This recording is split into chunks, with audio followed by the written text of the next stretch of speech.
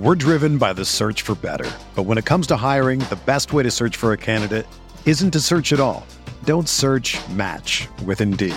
Indeed is your matching and hiring platform with over 350 million global monthly visitors, according to Indeed data, and a matching engine that helps you find quality candidates fast. Ditch the busy work. Use Indeed for scheduling, screening, and messaging so you can connect with candidates faster. Leveraging over 140 million qualifications and preferences every day, Indeed's matching engine is constantly learning from your preferences, so the more you use Indeed, the better it gets. Join more than 3.5 million businesses worldwide that use Indeed to hire great talent fast. And listeners of this show will get a $75 sponsored job credit to get your jobs more visibility at Indeed.com/Blue Wire. Just go to Indeed.com/Blue Wire right now and support our show by saying that you heard about Indeed on this podcast. That's Indeed.com/Blue Wire. Terms and conditions apply. Need to hire? You need Indeed. Entering the Pat Mayo Experience. Pat Mayo Experience. Pat Mayo Experience. Pat Mayo Experience. Experience.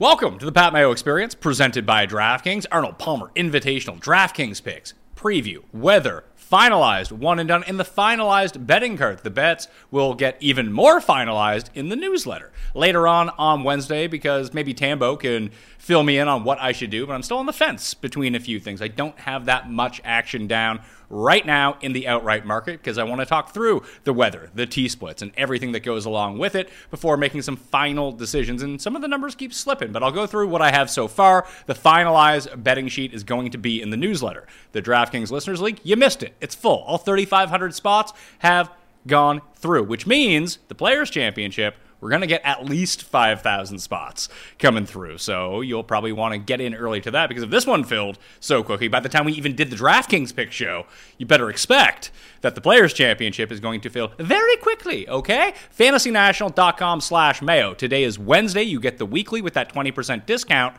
for using /Mayo. You can build all your lineups, do all your research for the Arnold Palmer Invitational, then get your showdown stuff, live stats, everything like that over the weekend if you want to fire. But you also get till next Wednesday, which means that you can do all your research and build all of your lineups for the Players' Championship as well. It's a 2-for-1 at FantasyNational.com, FantasyNational.com/Mayo. Tambo, when you go back and watch this later on, you should smash the like and sub to the channel. I will. And give me your favorite. I mean, you probably don't need to. We'll talk through your favorite sleepers, but everyone out there should. I read through them all. I read the comments. Well, just don't have a lisp, because if you have a lisp, people will comment on your lisp. It was an audio problem on Jeff's end. Bad connection. Bad connection, good engagement. Bad connection, good engagement. But no, Jeff didn't actually have a stroke, if people were wondering. He's okay. All right, good. Yeah, he's just Florida man now. You won an NBA Q again. You have 2 of them. 2 seats, yeah. Solid night. Battle, man. I don't think many people can say this. You got, your fate is in the hands of Kelly Olynyk of the Utah Jazz with 8 minutes to go, and he only needs like 10 or 12 fantasy points. I know, like, points per minute wise and stuff, but, anything could happen with that much time. Close game, everything that it came down to, and was nice to get the job done. Feel pretty grateful about that, and having 2 seats is always great when you go into these events. I won both I tied for this seat and won my previous seat with 2 entries in those qualifiers. So if I can now employ the same strategy at the event in Denver, maybe there's a shot. Win $1 million? $1 million up top, TOC seat, guaranteed, where you get locked into it. So yeah, definitely excited for that. I'm excited for you. Maybe I'll fly to Denver. Yeah. Cheer you on. Hey, there's an opportunity. Bring a pennant. Tambo. If you do, yeah, that'd be great. I can get you in. I think I could probably get myself. I think you can. I could probably. Actually, I tried to get into the Fantasy Hockey World Championships when it was in Toronto, and I had to make a call when I got to the door. Oh, for some of the guys inside, I went to the door. It's like, hey, I'm Pat Mayo. I work with DraftKings. They're like, I don't know who you are. It's like, speaking of that, though, that is the same weekend. So if you're there, the NBA live final is Saturday. The NHL live final is on Sunday. I only went to the live final for hockey because it was legitimately 3 minutes away from my apartment at the time. It was at the Air Canada Center in Toronto. I was like, oh, perfect. I'll just walk down. I've never been to Denver, but I hear it's an excellent spot, so I'm excited to get there. Yeah, I was chatting with Levitan in Vegas last week. Because my wife said, because I want to move to the States, obviously. And I'm like, I want to move to San Diego. I just want to move somewhere where it's not cold ever. That's all I want.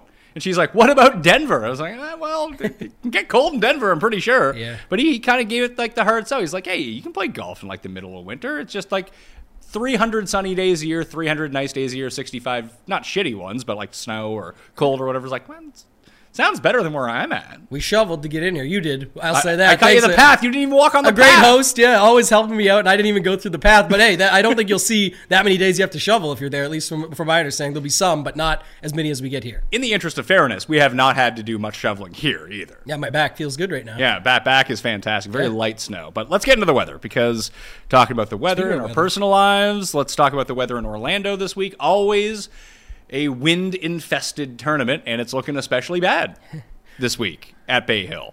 Yeah. We know it's a long course. This will tend to make it even longer. But Friday and Saturday Friday especially looks bad.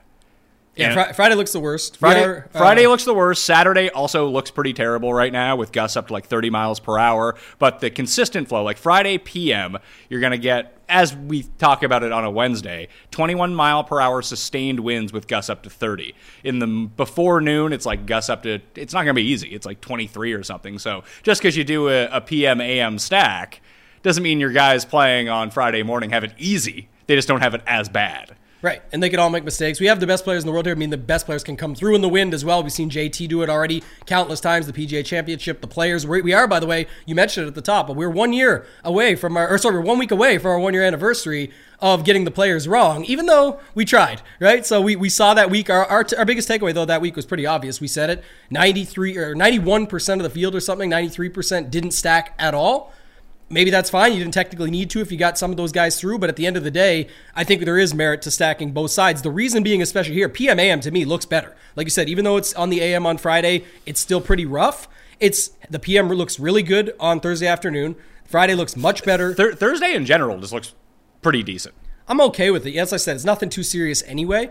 But I also talk about this countless times where I like PM AM stacks anyway, always. And the reason is I talk about it's just a mentality factor of when you go out in the morning on Friday, you post the best number, you wait around and see what the cut line is. When you go out on Friday afternoon, you know what the cut line's looking like. I mean, if you're not, these guys are probably using friggin' data golf by now to be able to check what the real one is. They know they can't listen to the broadcast and get an accurate one. Tiger to miss the cut a couple weeks ago, but they'll see it. They can log on there. It'll be like 91% even, and then check back in 3 hours. It's like 91% plus 2. Yeah, like, it can happen. So please don't quote that to me 3 hours before. But the thought of them having to go out in the like when you go out in the afternoon, you know you make one mistake, you know the number you got to hit, and so I think that can be a factor. And you're playing in weather, and things can start to compound in that. So again, these are top pros. I get it, but I'm just saying I always like that anyway. Now, you and I talk pre-show, though. It's not to cover both angles. It's the risk of... But we've got, the last two big win scenarios that we've gotten ourselves into, we correctly predicted what the weather would do, and then the unforeseen circumstance of they just stopped play. That's what we got to see this time. That's where you're right. We're on the same page here, same track. We're going there.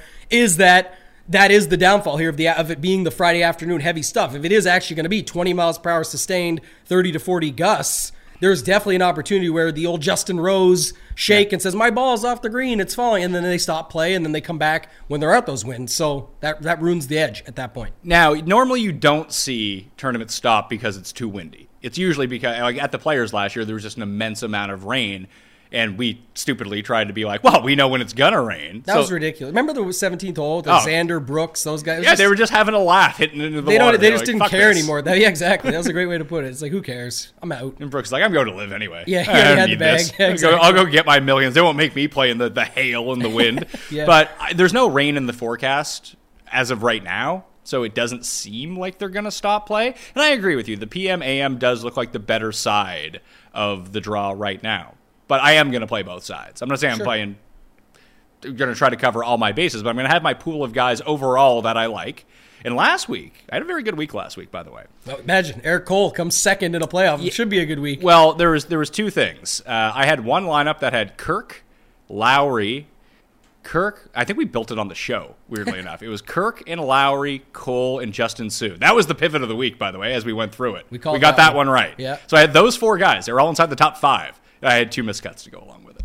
That's unfortunate. It was still like my third best lineup. And Cole should have won, I thought. Well, yeah, Cole should have. I mean, Cole should have lost, but then he should have won. I just thought that chip, he knew what he had to do. I said to Kenny on Monday, but it was like with your buddies when you just know, like, don't leave it short, man, or where's your purse, the jokes that come out. It was like he knew that, but you saw his knees buckle after he hit that chip. when he was greenside. He's just like, damn, he knew he put it too long and it was just going to be tough coming back from that. And then Chris Kirk makes the mistake, but then it actually sets him up. So he has to lay up this time and it ends up working out quite well for him. So good for him getting the job done after a long run of not winning. Good for Kirk trying to replicate the Tiger shot. That was unnecessary. No, it also was, it was Cam Smith at the Players. When everyone's like, oh, big balls, Cam Smith, and Cam Smith after is like, actually, mate, I tried to put it to the front side and it ended up landing perfect, and I just looked like a hero. That's what Kirk was doing. He was the day before, don't you remember? He just jammed it against the back wall, got the relief, and then was good to go. He should have done that again, but maybe that's what he tried. It just didn't work out in the end. So we'll go through this, and we'll try, when we build lineups and we talk about our lower-end guys, to try to identify if they're AM, which means AM on Thursday, as we'll talk about it, just to give someone like a legend of how we're going to use the vernacular today. Mm-hmm. And PM will mean Thursday PM. So they would have the PM on Thursday, AM on Friday. But look, forecasting a little bit farther, and listen, a lot of this can change. When I looked at it on the outset, Saturday looked like it was going to be the bad day, nothing on Friday. We wait 2 days. Now Friday is absolutely terrible. As we mentioned, Saturday, also pretty shitty to go along with it. If you're betting, there is a chance that you might get one of these guys who squeaks through the cut line on Friday if the conditions are difficult. Now, if the weather never materializes and it's not difficult, then throw this out the window. But on Saturday, if you can get someone who finishes relatively early in the day, because the weather seems to get worse as the day goes along on Saturday, that the leaders might not actually gain any strokes. They might come back to the pack. That you might not have a ton of faith in. We saw Fitzpatrick do this the Hatton year, and I think he ended up coming in second by a stroke or two. And Bryson did it that year too, where they just kind of posted, and that was early on Sunday. But if you can get a guy who posts early on Saturday who might be 7 strokes back or something like that, but you think that they're playing really well, like they shot like a 73 and the scoring average is like 76 for the day, or they shot 1 under, whatever it might be. Because Fitzpatrick shot like a 69 on like the hardest day of the tournament. Like no one broke par that day. He shot 3 under. And then all of a sudden, just everyone on the leaderboard came back to Fitzpatrick. You might be able to catch a very good player who seems like they're out of it at huge odds going into Sunday where the weather actually looks good, and you can go fire 64 on Sunday.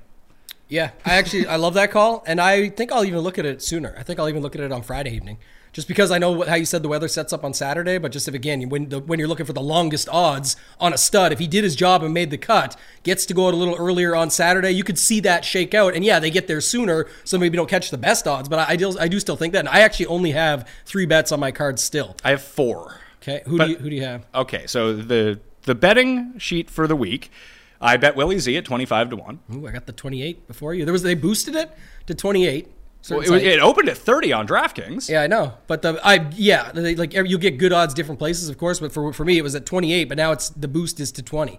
So I'm happy about that one. Oh, on the site that we primarily use? Yeah, it's been like 18 all week. I said I'd boost up to 20. Thanks. Yeah, thanks for coming for the out. Boost. Yeah, so I got Willie Z. I got Sam Burns at 50. Ooh, 45. I got Tom Kim at 66 to 1. That was a boost with the 5 places. Yeah.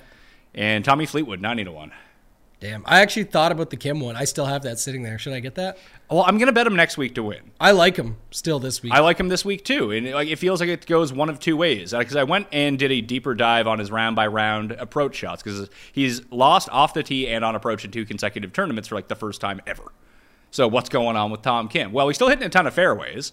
But in these super fields, when you have the Rahms and the Rorys who not only hit fairways but drive it 50 yards further than you, you're not going to gain a ton of strokes off the tee. That's just part and parcel with what goes on. But keeping it dry at this course, huge advantage. And he's very good with his long irons still. It's those like mid-range irons where he's having his problem. His proximity from 200 plus, his scoring on the long par 3s is still really, really good. Great short game. So a bunch of fairways, good long irons, great short game. It all comes down to his putter, which legitimately you have your 3 outcome player in baseball. He's a 2 outcome player on the greens. Yeah. It's gain 12, lose 7. That's what there's really no in between for tournaments, and when you're betting it at the odds of 66 on a guy like that, I think it's definitely fine. So I considered that one too. The only other guy I had was Cam Young at 40. He's down to 28. Worse some places because JT is the one I'm considering right now. So I have 3 of them that I'm considering looking at it, and I don't know what to do. I like Finau this week. I think this is a great course for Finau. It's never really materialized here. But even just looking at how he's been playing so far this year, he's actually playing pretty well. Just we haven't heard shit about Tony Finau because he hasn't been really in contention whatsoever outside of at Torrey Pines. Right. And then he had the bad Sunday, and that was the end of him. I can get a 24 on Homa right now. Yeah, that is the I battle. bet it every time that he's been. We keep doing that one, the Homa versus JT thing. Yeah, well, it's funny because I said I would bet JT 100 times out of 100, and I can get JT at 25 or potentially even 28 right now. Mm-hmm. And I'm still kind of leaning Homa. I don't know why. It's just the recent form is like clouding my judgment here, but Homa has been playing so well. He's played this course so many times. It feels like it would be perfect for JT, but he's driving the ball like shit. And if you're driving the ball like shit here, you don't need to be Bryson and gain 20 strokes off the tee. But if you're losing strokes off the tee, it's going to be pretty difficult. And it's going to be accuracy problems for JT. It's not going to be a distance problem. And accuracy problems lead to big numbers at this course. Who was the third? JT, Finau, and Homa, yeah. And they're all in the 20s. And I have tons of room on my card. Yeah. I'm playing JT and Finau.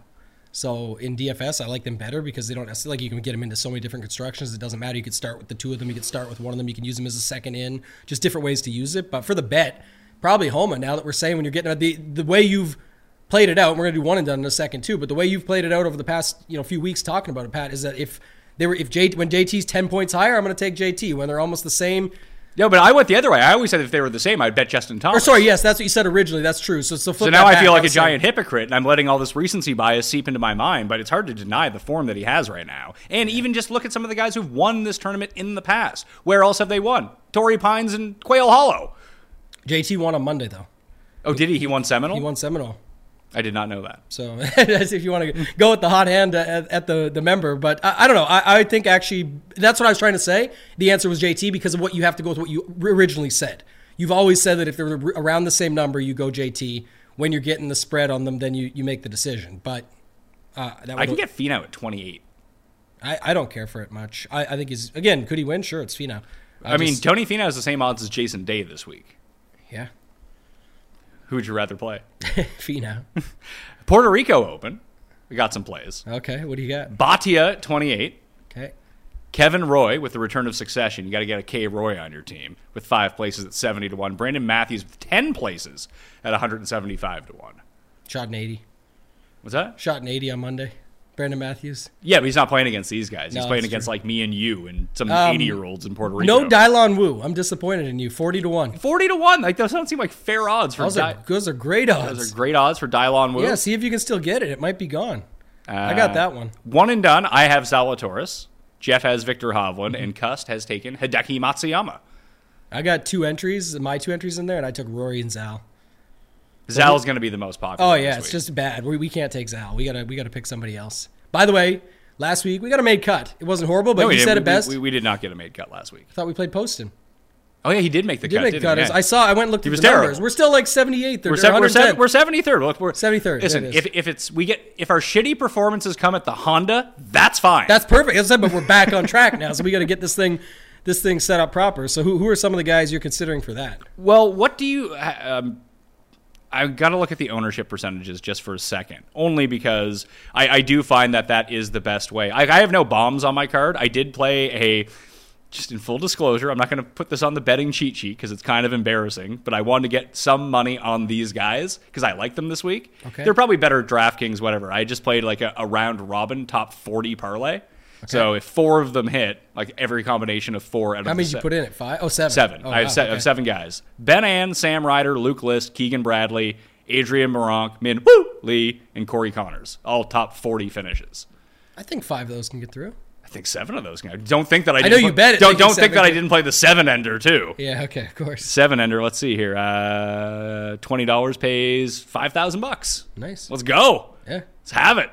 Just that's I more for do my like own that enjoyment. crew. There's a couple, I don't really love Ryder this week, but the rest I can get behind. I really like Ryder. I thought I saw something on him, man. I wrote him up. No, I think I saw injury stuff. Yeah, he has a Q tag next to his name on DraftKings right now, so no one's going to use him. Yeah. But I thought it was more legit, and I'm the guy that always plays injury dudes, especially at a value price. I just got to look into it more. Well, he's not really a value. He's like $7,000 or something. That's a value play. Is it? Yeah. How much higher was Sam Ryder really going to be? No, I'm saying like you're not calling the 7K and the upper 6K range value plays. Those are value plays in the field. Your studs are up top. Your mid range is the 7K, 7,500. Yeah, up. but like if he had no injury tag next to his name and he was $7,000, you wouldn't be like, well, you gotta play Sam Ryder. I wouldn't play him anyway. Either way, I'm saying that at the end of the day, he's your last man in. He's a 6th guy. If you want to play him at 7K, Q tag or not, he's fine. I would say golf injury report. on Twitter. This is the same guy that like laughed at everyone who played Billy Horschel last week because Billy Horschel had like a sinus problem, then he was the first round leader.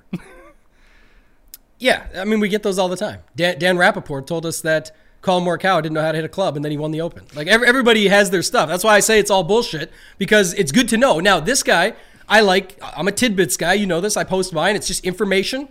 If you're looking for information that can help you win money or maybe have an angle in, but you just got to take it with a grain of salt, because now it's beware of the sick golfer or the injured golfer when Billy Ho does that. It's like, it's always one angle or the other. Who cares? This says Matthew Fitzpatrick, doubtful neck. No, come on. I haven't heard that at all. Well, it was, I guess, and I don't know the full distance on this, but they said that he was in the Seminole registered to play. And didn't play? And then didn't play. And he was supposed to get neck scans this week. And also, we get into all this stuff. We just had our guy from last year, Hideki Tracker. Probably the most accurate, by the way, of all these guys. He came through for us last season. He came through this morning and said that Hideki's having neck issues again. Probably because he's Andercursed. That would be part of it. So we can double down on that. Then that's perfect. I was kind of having some FOMO on Hideki. I know some people got the 70s and the 60s on him, but there's still 60s out there. Yeah, it sounds like it should be 80s. That neck it should be to 8,000s. Hundreds. Yeah, I don't know. We'll see how it goes. But what's he saying on Ryder? What did you see on it? Says undisclosed, questionable. Yeah, who cares then? Whatever. Like, if you want to play him, I just think there's way better guys down there. So there might be. This is for a top 40 parlay. Who cares? Yeah. I mean, I like him on DraftKings too, so let's not get it twisted here. Yeah, exactly. He's fine. Who do you think is going to be the highest owned one and done? Rory or Zalatoris? Like, if anyone was saving Rory, this is what they were saving him for. At least early on. And even just to look at the ownership percentages right now on Fantasy National, those are the two guys. Yeah. Like Rory Rory way higher than Scheffler and Rahm. Mm-hmm. And I think that will play itself out. Oh, by the way, Rahm sucks this week, everyone says. Well, I went back and I watched a lot of the highlights from last year, round by round. I forgot this was the tournament where Rahm did the tap in, but it didn't go in. It only went like 2 inches. Yeah, not even that much. Didn't get to the hole. He was just like... Yeah, rough scene for old Rahm. But, he's been horrible in Florida the limited times he's played it. So like when he almost won the Players. Can't win this week. Poor guy. Can't win. Just coming into the week sucks, as the betting favorite. Can't win the tournament. Rahm's horrible. But I do, listen, most people have used Rahm by this point and cashed in. Or it's funny that everyone's going to have this U.S. Open, like people will talk all week. Like, hey, guys who play well at the U.S. Open are going to play well at this course. Well, this guy fucking annihilates the U.S. Open. But this is in Florida, and it's not a U.S. Open technically, so that's why you can't win. Oh, okay. See, I didn't realize that. Do we have Rahm left? We do have Rahm I'm just left. mocking the shit out of this, and we actually could use him. So I don't know. That's actually interesting to me. It is still an elevated event. Do we have JT? No, we don't. Okay. Probably for the best, but I kind of like him. Like I said, I thought that would be an interesting one. What about, okay, here's another thought I was going to ask you about. So aren't a lot of people saving Colin Morikawa for next week? If you were saving him for anywhere, again, you can use him anytime. It's Colin Morikawa. He's never played well with the Players. But he's played but remember last year that was the thing when it was the highest prize pool purse in golf, and so everyone wanted to save him for that last year. I used him, myself included, I think, if I recall correctly. So that's where I'm wondering, does that mindset come across again this year? Even though there's other elevated events, where are you saving Colin Morikawa for? I don't know. He is playing good right now. What if he plays good this week? He gets used next week. But is anybody really going to him this week? No, and I actually think that he's kind of a great DraftKings play this week. I definitely think that.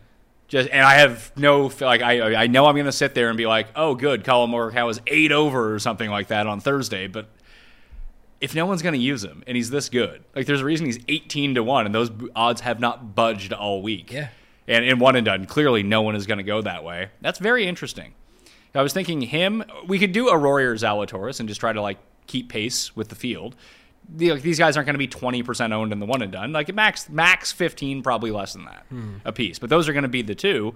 We could use Rahm, like you said. My thinking is just this. Again, this maybe helps people with the listening, trying to get their thoughts out. It is easy just to plug in a Rory and say, I'll just take what I get. His course history is incredible. Should be a top 20 or better. Lock it in and move on. But the first prize is worth so much, and Rory can win. He's a former winner here if he gets hot with that putter again, all those factors. But I feel like with the potential for some carnage, I feel like this week and next week when you have that strong of a field, the potential for the carnage. Remember, too, not that this was ever a weak field, but when Rory was getting the job done, as many others with their course history here, was not necessarily the same strength of field. So I also do consider that when I go into it. So I think... So Rahm, and this is just an extra added bonus, Rahm and Morikawa are both PMAM, if you like that angle too. That's a nice one. We'll build some Rahm Morikawa lineups. Yeah. See if that can work out. The other one I was looking at, Rory's late too, of course. and so is this next guy. No one's going to use him in the one and done. It's Cantlay. I don't even know if I like that, but just trying to find elite players that no one is going to. He kind of, I would almost, I don't want to put a big wager on it, but I'd wager he's the lowest owned of all these guys, in the one and done at least. Where would we save him for? I don't know. But it feels like you can use him anywhere, too. Let's look at, isn't there a course that he just always crushes coming up? Not in Florida. Memorial, the elevated event really where he's good. won twice. You could probably save him for there. Yeah.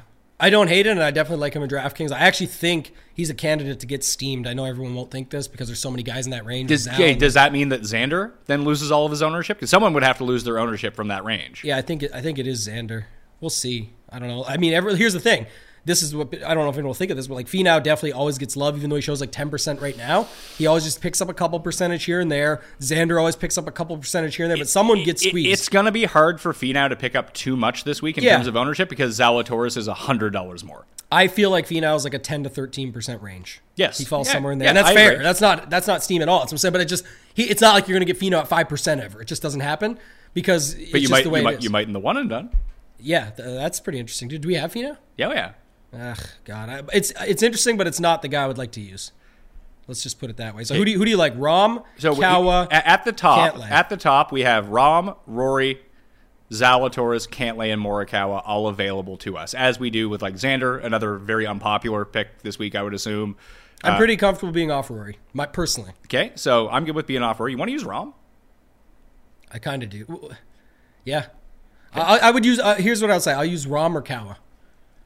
If you can wager that in your head. Like you said, the one thing that stuck with me too, you're talking about like the 18-1 hasn't budged. Like, I guess it leads to, we're going to make the pick, but I'm not going off board for no reason here. But like the around the green stuff this week, that's going to be a knock on a guy like Morikawa. But you know what around the green is very important, obviously, especially in conditions like this. And if wind picks up and all that. But I mean, we saw him win the Open Championship doing like the same thing. So the only thing I was going to say about that, and then we'll make our pick officially, is that this what came up yesterday. I think it was Ron Kloss, PGA Splits 101 on Twitter, posted it, is the article where, and like, look at Hovland. Last year finished second here. I don't know if you saw this, but they changed all these holes. I mean, he also lost because he couldn't chip. For sure. But he came second, so but it's fine. Yeah, but what the main point of the article was, and I think it actually made some sense, is that the whole point of around the green this week is how windy it is. If they're missing the greens, they're going to have that up and down. But what if it's not? Well, first of all, there's that, but then Rory said, so they took away all the runoffs, a bunch of them at least, and just put thicker rough. And what ends up happening in that scenario is it just becomes down to more luck. Like, do you have that shot in your bag? Yes, these guys are pros. Do they know, like, they can get lucky or get unlucky with it? Of course. So then when more of that comes into it, it's less to me about that than what everyone else is angling for it. And then our guy Joe, Tour Picks, he posted, how does Data Golf have this? Like, why are they not valuing around the green? Again, doesn't mean they're always right, but it really wasn't relevant to them. And I wonder if that's also part and part with it, where it's like, it's maybe not as important. When luck is more involved in that, I just want the ball strikers, man. Like, I just want a guy like Kawa that can drop it in there and should be better in these conditions no matter what, and then can find his way around and get a little bit lucky here and there too. So there is also the idea that when you go back and look at the players that have won the most and done the best at this tournament, again, like guys who can scramble, and it's usually the Euro scramblers who can get out of these like weird lies because they tend to be more creative players. Like that's just how it works. Why they do so well at the Open Championship, because sometimes guys on the PGA Tour are so used to, here's me, there's the hole, here's the flop I'm going to hit, here's the low burner I'm going to hit. Not, I know that I can't get the ball near that hole. I'm going to play it out here so I can get to 10 feet and then go make that putt instead of running it by into the rough again or something like that. Euro players and international players tend to be a lot better at taking their medicine and thinking about it more strategically. Proven here too. Rory Hatton, Fleetwood Fitz, all those guys. Great history. Yeah, and they're the type of players who would do something like that instead of just go, go, go. But the most important thing this week, no matter how you shake it down, off the tee, putting, whatever it is, whoever hits the most green in regulation is probably going to win. Now, yes, there's a ton of wind, and that's a problem for guys who are generally elite at doing that. But that's how you save yourself all this trouble. And that's why I like Zalatoris so much. Yep. That, he might miss. I watched him 3-putt from 4 feet on that review I was watching yesterday. God, it's so bad when he does this little shaky thing. It did not inspire confidence in the bet whatsoever. But it's okay. I don't care if he misses a few 6-foot birdie putts, as long as he taps in the par putt, because the other guys are going to have 6 feet or 10 feet for par. Yeah. Like, and that's the thing with Morikawa too, is he can get that hot and just hit every green regulation. That's how Hovland did it last year. I agree. He didn't really have to chip because he just hit all the greens regulation. That's why. So this back to our one and done to close it out. That's my argument. If I'm between Rahm and Cow, which it sounds like we are, and I love Rahm for your point. I like Finau too, by the way. I don't think I can get to it. I'm going to play him in DFS for sure. I like your call. I like if you want to bet him, but I'm saying we don't really have anywhere to say. Like, you could play Rahm anywhere. You could play Kawa anywhere, but I don't see where we're saving Morikawa for versus Rahm. We can go to the Memorial instead of Cantlay that week. We could use, Morikawa's won at Memorial and lost in a playoff to Cantlay too. You could save him for there. I like Morikawa at the Masters, personally. Okay. What about Cam Smith? Only shot to use him. One of your only shots to use him. I don't know. I mean, Cam Smith couldn't even beat Chucky Three Sticks in the Live Tour. Sucks now. So you watched it. There you go. Now. You're caught. You watched Live, Pat. No, I don't know. Okay, so let's go Rahm then. Let's be done with it and just play the big boom. Rahm it is for Rahm us. Can't win. We mocked his ass like everybody else. He's going to come like T12 and we're going to be like, fuck, we could have used him at any other tournament this year where he won. Bad mojo. Let's go. John Rahm. John Rahm. We're in 73rd place. Let's get up to 10th or something like that. Oh, it's be huge. Where we would have been if Homa had beaten Rahm at Genesis. That's true. Now we reverse it. There's the guy in first place now has hit 3 winners in a row. I know, it's unbelievable. Some of these guys, the runs they go on. But hey, if Rahm falls apart and comes second this week, that's fine. We'll still take it. Yeah, I'll take the second place finish. But that's the one thing about, like, people are like, oh, I'm out of the one and done already. It's like, no, you're going to have to hit winners if you had any chance to win to begin with. Yeah. The guy that just hit 3 in a row, chances are he probably doesn't hit another one the rest of the year. Probability dictates that that's not going to happen. Did you guess a winning score, like dollar amount on any shows that you've done? What do you mean? Do you think 30 million gets the job done this year? Like, who do you think wins? How much money do you think the one and done winner gets to? Oh, fuck, I have no idea. What's the leader at right now? 9 or something. 9 million? Maybe 10 even. I don't know. I didn't check it updated. But. Yeah, but you have to think that, the guy at Dane 1995, so he's 10 years younger than I. $9.6 million is currently in the league. Off 3 straight winners. So you have to think that he's probably not going to be able to replicate these 2 months for the rest of the season. Mm-hmm. So the winner's probably like 20. If you give me 23 million right now, if you give me like 17 million, that might be good enough. I was going to say over under 22.5, and you said 23, so we're pretty close. But I could see 17 winning too. Yeah. Like, it could be a lot less than that. Dane might go on a cold streak. The Dane train? Yeah, the Dane train might crash. Don't derail the Dane train. All right, we can move on. That's good. I like the Rahm pick. We're good. We talked through it. We're driven by the search for better. But when it comes to hiring, the best way to search for a candidate isn't to search at all. Don't search, match with Indeed. Indeed is your matching and hiring platform with over 350 million global monthly visitors, according to Indeed data, and a matching engine that helps you find quality candidates fast. Ditch the busy work. Use Indeed for scheduling, screening, and messaging so you can connect with candidates faster. Leveraging over 140 million qualifications and preferences every day, Indeed's matching engine is constantly learning from your preferences, so the more you use Indeed, the better it gets. Join more than 3.5 million businesses worldwide that use Indeed to hire great talent fast. And listeners of this show will get a $75 sponsored job credit to get your jobs more visibility at Indeed.com/Blue Wire. Just go to Indeed.com/Blue Wire right now and support our show by saying that you heard about Indeed on this podcast. That's Indeed.com/Blue Wire. Terms and conditions apply. Need to hire? You need Indeed. This is the story of the one. As a maintenance engineer, he hears things differently. To the untrained ear, everything on his shop floor might sound fine, but he can hear gears grinding or a belt slipping. So he steps in to fix the problem at hand before it gets out of hand. And he knows Grainger's got the right product he needs to get the job done, which is music to his ears. Call, click Grainger.com, or just stop by. Grainger, for the ones who get it done. DraftKings picks and ownership. Looking at it right now, I did want to throw this out because people have been asking me. Past 24 rounds on windy as fuck rounds, as is the filter on fantasynational.com. Fantasynational.com/Mayo to get that Wednesday to Wednesday weekly. I recommend the annual membership with the 20% off, but you can always upgrade if you do like it, but use it for API, use it for the players. Do you know, sir, who is the best tee to green player in the field per round over his past 24 rounds of wins over 17 miles per hour? I have no idea. Who is it? Paul? You want to take a guess? Keegan Bradley. Of course, there you go. I mean, Kyle Westmoreland is actually the best, but he only has 2 weighted rounds. Yeah. It's Keegan, Finau, Rahm, Thomas, Connors. Rahm. Connors. I like Connors too. I like Connors as well. Is Connors getting steamed up? I don't know. Probably he's been good at. These are the types of courses that he's good at. Again, all of the shitty putters in your life, a few of them are going to burn you this week, but these are the ones, the good ball strikers, shit putters. This is their type of event. Oh, -6 is going to win? Perfect. Corey Connors is live. Yeah, I love that. I do love that. And he's in the 7Ks, but he's upper 7Ks, which I kind of like. So, yeah. Sung Jae is just after him. Ben An is up there. Morikawa is up there. And then there's a $6,300 player, and this is where I wanted to start. Normally, I don't start at the very bottom.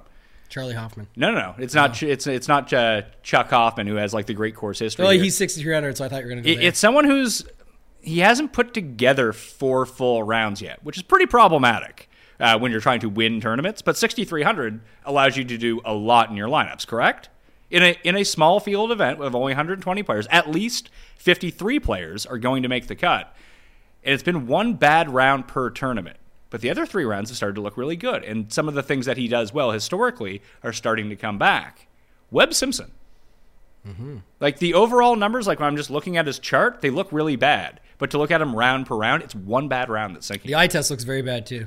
He's hitting every fairway again, though. Yeah. Like the driving's getting a lot better. The irons have started to pop up a little bit. He can't putt to save his life. I don't know what happened there. And if that continues, he lost 8 strokes at this tournament last year in 2 rounds on the greens. But we just remember Webb being the best putter, then the shittiest putter, and then all of a sudden he became the best putter again. Now he seems to have reverted back and being the world's worst putter. But I kind of like using him over the Charlie Hoffman course history.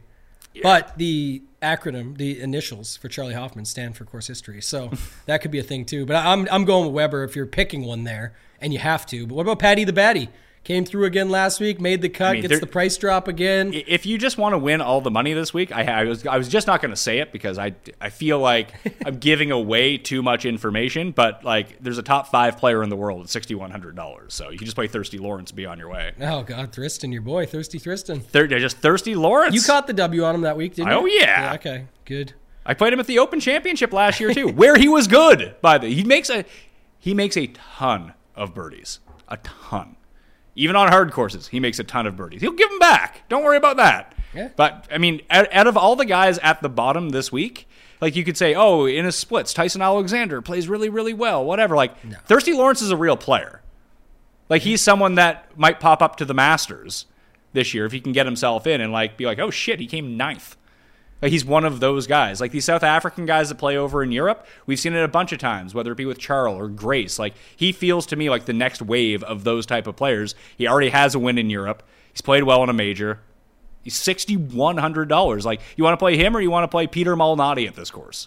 Justin Lower. Like, these are like scrubs on the PGA Tour. This guy's actually good. I'd play Lucas Glover. The glove? Yeah. I kind of like him when he comes out here, and he's got a good history himself here. But it just, to me, it sets up, like, again, I'm not going crazy with this range anyway, but he's actually got 7 for 10 made cuts, 7th, 10th, 14th in the mix. Like, he's had some upside here, so. Like, Lawrence is 81st in the world rankings. These other guys are like 300th. Yeah. I got to boost him up big time to get him in my stuff, so I don't see it. Yeah, I assume I mean, there's no data on him, so the projections would have to be bad. There's a lot of data on him. All in Europe, though, which is, yeah. I assume, is weighted very poorly versus a Lucas Glover if he had a good event against. Well, that's where I think people don't get it and they do it backwards. The thirsty Thriston Lawrence data is going to be in very bad strength of fields for the most part. He's got a couple good events you talked about, the major Euro events, certain ones. I mean, yes. He has 2 technical PGA fields. Right. He came 24th in Scotland last year in massive windstorms. And that's a good field. And then he played at St. Andrews and came 42nd. And he was top 10, I think, going into the final day. Yeah, those are at least the 2 really good fields. I'm saying when you see like his wind data and all those stuff that would boost him into that stuff, it's typically against fields that aren't nearly this strong. We have the best in the world here. Sure, but I also do think that he probably has more experience, especially recent experience, in shittier conditions and at shittier courses with stupid rough than a lot of these guys do. You know, they're the prim and proper PGA. You think that Pearson Cootie is playing in the wind? His dad would build a dome around the golf course so the wind doesn't windburn his face. Is he in this field? Oh, yeah, he's the same price. He's $6,100. Oh, God, yeah. I don't see it, man. I don't see all these guys down here. We'll see, like... I'm playing Lawrence. Star next to his name. All right. Adberg, world's best amateur? Good, very good amateur, yeah. He actually rates out better for me, too. I can see that. I mean, he's the world's best amateur. Yeah. That's probably more legit. Up and Who is the shittiest player, pricing-wise, you would play? Probably Glover, like I said. Really? You would go as low as Glover? Yeah, I have Glover in some already. I know that. Just some early builds and stuff I was looking at, just to compare what that roster construction looks like. I will say it's definitely not my favorite. I think, again, look, the discussion is all this week. Rahm, Scheffler, Rory back up top because Rory's history here. Scheffler's the champion from last year here, coming off another win in Phoenix. And then Rahm is just the best in the world right now. So you look at it from that perspective. I think there's definitely builds that just don't involve those guys at all. That could work. Those three guys? Yeah, just cut them off completely in some builds. I agree. I think of all of the elevated events that we're going to see this year, Heritage actually kind of works in the same realm because almost anyone can win at Heritage. Yep. But there's so much randomness to this event that if you just want pure balance and like your cheapest guy was like Tommy Fleetwood or something like that, you could build a pretty decent roster. Like even when you look back at the historic leaderboards, yes, the top guys do really well here. Rory has won, as you mentioned. Last year, Scheffler won, the number one player in the world. So you'd have those. And like obviously coming down the stretch, the best players tend to be the best players. But the rest of the leaderboard are kind of janky with the next tier of guys. Like you get your Lucas Herberts and your Christian Bezadenhouts, these internationals who just know how to chip. Yeah. And the other thing too, slate dynamics wise, like again, I don't think enough people consider this. It's something that I definitely use is like, I don't know if you saw this, but the $600 from Rahm to Scheffler, the $900 from Rory to Max Homa, they did the softer pricing again, but they left almost 10 guys or 8 guys, I guess, at the 9,000 range, which is, you know, a little bit different. And then you go to the 8K range and we got 10. So you have almost 20 guys in there that you could definitely classify some winners out of. Like, could Hatton win again? Yes. Could Tom Kim show up and win a tournament? Yes. Cam Young, Matt Fitzpatrick, Sung Jae would not surprise me. Not saying they're all winners, but if they showed up and won, it would not surprise me. And then you fill it out with guys like Finau, Cantlay, X, Zalatoris. Like, there's just a loaded range there that you don't have to. So I'm probably more likely to go one stud of those 10K guys and then go from there, or just skip all three completely versus building with two of them, because I don't love the 6K range nearly as much, and that's kind of what a Lucas Glover or Tristan Lawrence will do for you. Also AM for Thirsty Lawrence. AM PM? Yeah, he's AM. I for some reason, I didn't put him in my top 40 parlay. I kind of forgot he was in the field until I was like, oh yeah, here are the picks that I wanted to make this week. All of my sleeper guys, those top 20 guys that are top 40 guys I talked about, they're all AM PM. Ben An, Sam Ryder. Moronk's actually in the Minwoo Lee is another one who starts in the AM. Moronk at 72 is actually a PM AM guy, so he'll end up in some of those splits for me. So here's the lineup that I built initially. Like we used to call it the shitter guy lineup, but I just put down like, who do I feel the most safe with? Not necessarily the most safe, but like what lineup do I like that I can get to? And I ended up going Homa, Zalatoris, Finau. Homa, Zal, Finau. Fleetwood. This sucks when this does this. Fleetwood, yep. Ryder and Ben An. That's no win stacks, no nothing. That's just me looking at names. And I know you don't like Sam Ryder, but I do. And I don't like Ann. You don't like Ann? Really? Why? Just don't like him. It's a no-putt event. Yeah. You can put Luke List into a spot then. Yeah, no, I'll use that. I want to use this as a baseline and then build what we actually think can beat it. But that triple 9,000, there's going to be such a... Because Hatton is what, 84?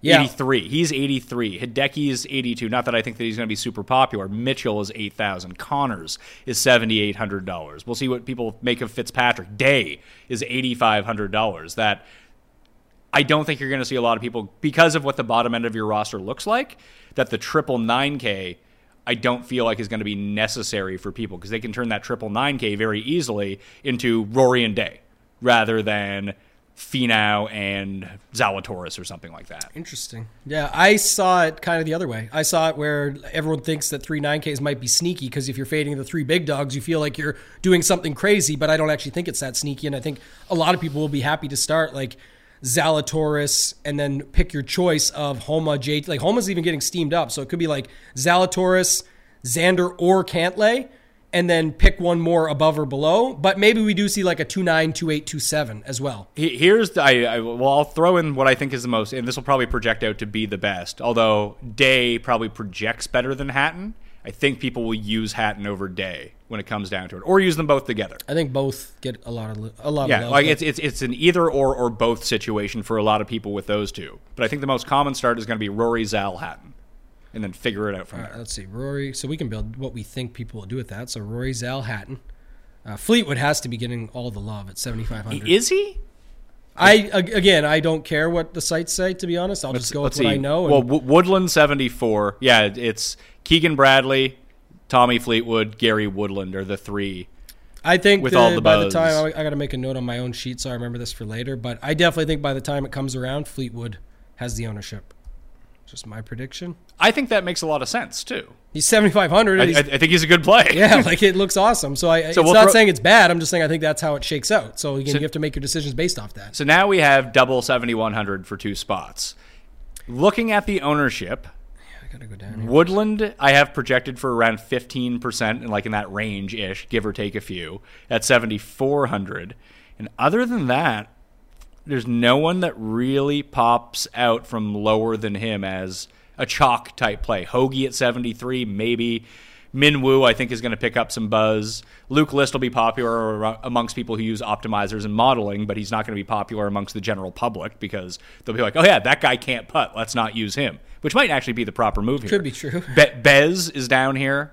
One thing I haven't seen yet, though, Pat, is that this range is usually pretty peppered, and especially these names. When you think of Aaron Wise, Alex Noren, and Brian Harmon, the past few weeks, anytime they've been in the field, and even I think wasn't last year where, excuse me, Harmon was extremely owned at this tournament and then failed, but I'm not seeing the ownership going there this week. Instead, I'm seeing it go in that Fleetwood, Woodland, those type of guys in that mid-range. So I'm just not sure how you see it actually shaking out, but I guess... I think it's just going to be spread out.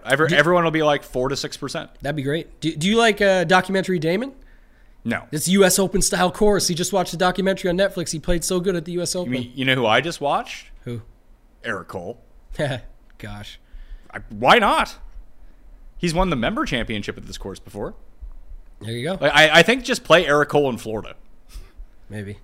Like I'll this is where playing him. He played his entire life in Florida. He's so used to these greens and these conditions as well. I just think he has a lot of experience versus I know a lot of these guys live in Florida, but dude's been playing on the Florida tour for fucking 6 years. Yeah, this is what I keep saying. Everyone's like, oh, he's a stud now. Look, did you watch him on Sunday? Yeah, it was awesome. You've been liking him since the start of the season, so it's like at least I'm staying on my same side on this one, and it was great to see him do it last week, but man, this range has better guys. There's a reason he's a 34-year-old rookie and was playing for $1,200. I mean, it's an excellent story. Won $1,200 on a mini tour like 2 weeks ago and then comes out and wins almost $1 million and probably should have won the tournament, but didn't. But I'm not playing him after that. Like, it was just, here's what I said to Kenny on Monday. I'll get your take. Justin Suh, same price. We pegged him last week. It's not like people are going back to him heavily or anything.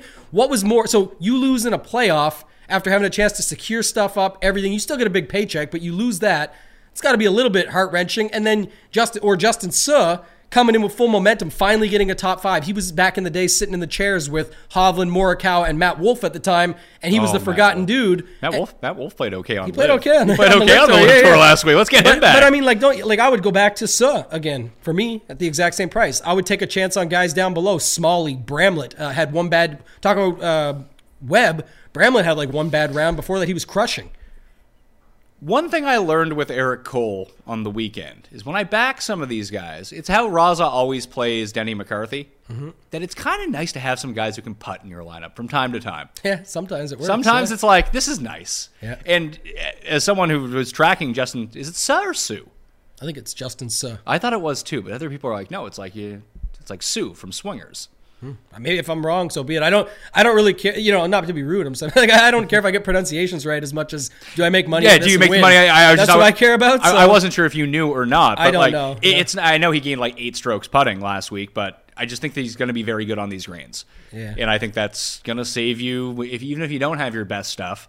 Making a few 13-footers along the way is really going to help. Where. Man, Suh couldn't make a fucking 3-footer. Yeah, but he was dialed in and he was right there. What about when he starts making? That's the other angle of that. Actually, thanks for bringing that up. That's the guy that I was sweating. He could not make a putt. Yeah. And meanwhile, the other guy's dropping a 70-foot triple breaker for the streak on Sunday. Like, Eric Cole ran pretty solid. So yeah, he ran about as good as he could run. Yeah, and still didn't get the job done, unfortunately. But good job for him overall. And again, Great story. Loved watching it. We didn't talk about that. We don't have to, but I love that 18th hole so much do I. that I really hope that Jack, when he came on, Jack Nicholson talked about for next year, that it's still going to kick off. They're going to get a sponsor, which I'm pretty sure is 100% now. They're going to kick off the Florida Swing again, but hopefully they can just make everything else shift and work so that it can be a designated event, because I want all the best players on this course. I don't care who gets embarrassed. That's what the people want to see. Paul. For future nickname purposes, Pat, you're the nickname guy. Okay. I think you should pivot to Sue and call him Justin, a boy named Sue. A boy named Sue. I mean, that's why Sue was named Sue in Swingers. Big Johnny Cash fan. Yeah. Roll it out. I like the nickname. Like I said, I like the nicknames better than the proper pronunciation. So I'm all about that stuff. I thought Documentary Damon was good because he's coming off the documentary. Everyone's talking about what a great story that is, how this is U.S. Open conditions. I don't know if you could play him, but at 6,800, he's another guy that's right there that we just know has the talent. So I wish he was doing something, but this reeks of a Mac Hughes week. Yeah. Doesn't it? Yeah, it kind of does. I mean, he's never really played well here. He's not playing well right now. There's no real reason to like him whatsoever. The other thing is he's $1,300 less than Corey Connors. If you want to take the cheaper Canadian that could just do the same thing or play both, I'm just saying that's. Listen, I'm far. Maybe you're right because listen, Connors has 1 win on tour. Mac Hughes has 2 wins on tour. So and a more recent one. But Connors actually shows up in these bigger fields. Yeah, and I want to play for that. Honestly, I know what Mac Hughes does around the greens and how good he can get with the putter and all those factors that you're going to say, which is true, and I like him. Maybe the answer, like we always when we go back and forth. Yeah, but I like Connors way more too. But I just that's the thing. I mean, Connors, the ball striking, just everything that can be there, and if he just can make some putts, it's always the same thing. But that's why I'm always going to take a shot on him. Back to the well on any of these guys like Nick Hardy, Aaron Rai. I can't do Nick Hardy again, man. I just can't do it. I've been doing it every week, and it's fucking costing me. He was one of the fucking goobers in that lineup. It fucked me again. It's like 3 weeks in a row my best lineup has had Nick Hardy in it, and he fucking sucks. And did you pivot off Nick Hardy because you could have got this right, but did you pivot off Hayden Buckley to play Nick Hardy? Because Hayden Buckley really screwed some people too. I didn't play Hayden Buckley at all. Okay, he was extremely owned. Yeah, because I played Sue instead. Okay. Oh, we did, yeah. Yeah, that was the move. We pivoted off to him. Yeah, so Rory, Zal, Hatton, Fleetwood. All right. Yeah, we got to go back to that. So what's our move here? That's the thing. Thirsty Lawrence and Corey Connors? Let's see what that looks like. Does it work? Well, I know it's not going to project well. You can get up to 8,100 now. You can go Sam Burns and Thirsty Lawrence if you wanted. Keith Mitchell and Thirsty Lawrence. Who do you like better, Burns or Mitchell? Burns. I like Burns too. I bet him. But I actually like Mitchell too. I think the answer could be both of those guys. All right, well, we can't play both. We only have $7,100 per player. Yeah, in this lineup. If we go Thirsty Lawrence, though, we can get one of them, and we would go Burns. You're saying sure, but I mean, you don't like that. So let's. I don't like Thirsty, but I also couldn't come to a consensus on the bottom of that 7K range to say it's got to be these guys, and I don't really see anybody that gets super owned. I guess my argument would be, okay, here's what do I think people play? I can tell you that I think people play Danny Willett with a $7,400 guy like Woodland. There's your lineup. Projects good. I think that's what people do. Danny Willett's a favorite of some this week. He's not going to be extremely high owned at all. But if people are just landing there, I think that's where they kind of go because him, Damon, who else are you going to there? Kirk Kitayama? I don't know. I was just looking at Kitayama, a guy who's actually pretty good in the wind. Has won at coastal courses in his career. Yeah. I would go, I think, if we're giving extra weight to the PM starts rather than the AM starts, the funny thing about this range is almost everyone is in the AM wave from 70, let's see here, from Lucas Herbert at 7,400 all the way down. There's Pendrith, Damon, Rogers, Straka, Moronk are the only guy, and Taylor Montgomery are the only guys that are in the PM wave. All the other guys are AM starts. That's what I was going to say. So I just pivoted to something here that we can go with quickly, but it's if you take Cantlay out, if you take Zalatoris out to go to Cantlay. No, I'm telling you, this is what people are going to do. We're still building the original lineup here. Yeah. Rory, Cantlay, Hatton, Fleetwood, all PM guys. Now it leaves you 7,250, and we can start to compare what are people that are going to build the PM AMs going to do. Because that's what they're going to do. That's the guy. So you just switched Zalatoris to Cantlay? That's all you did in this? Yeah, because I believe so. Rory's still in the morning. Hatton is still in the afternoon. Hatton is still in the afternoon, and Fleetwood is in the afternoon. And Cantlay would be the guy that becomes popular there. So okay, so that leaves us 7,250. That actually gives us once you plug in Eric Cole, who's in the PM, you can go to 7,600 and take Keegan Bradley, who's also in the PM. There you go.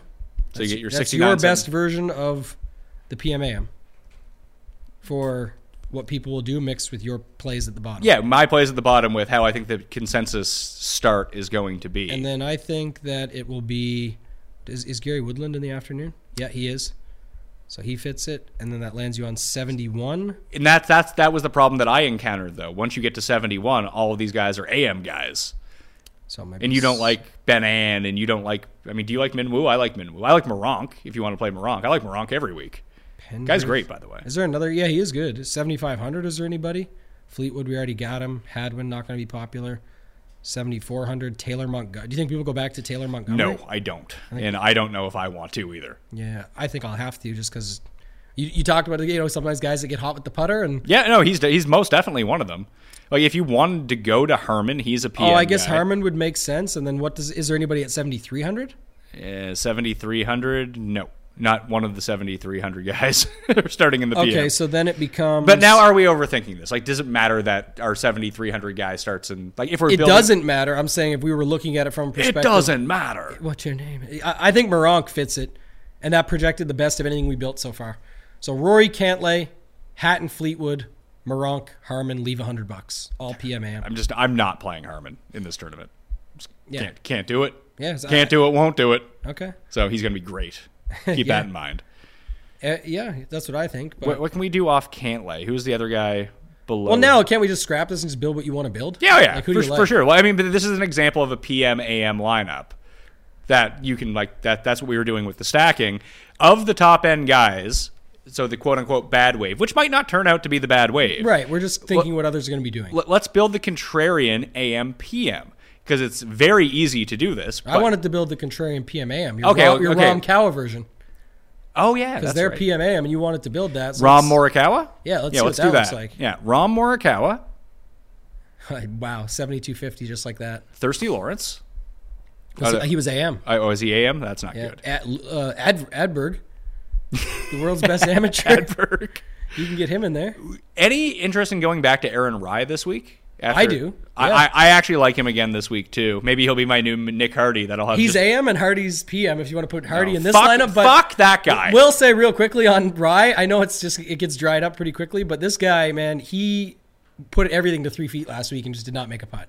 Hopefully he can make the putts this week, but he's great at scrambling. When he's not hitting greens, he scrambles. That's how he won the Scottish Open back in the day, like a little bit. So I don't know. This is tougher though, man. I mean, will it as a part of this? I know that you said he's going to be popular. Other people No. I don't think he will be. I just think that people are like he makes sense. We could plug Willett in. Yeah, he's definitely not going to be popular. It's just when you hear people having to pick guys down here.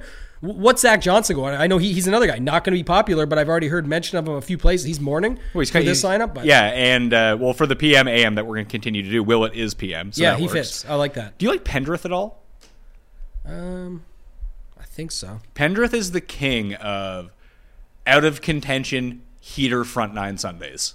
I think he was 6 under at the Honda, then he gave it back. Remember he did the same thing at Pebble and got himself a top 5? He went like 5 under on through 9 and then just gave it away on the back. But so what? Okay, here's a PM guy that I play every single week, and you best believe he's going to make my lineups again. Who is it? And don't worry if he's 11 over par at one point, because he's going to storm back.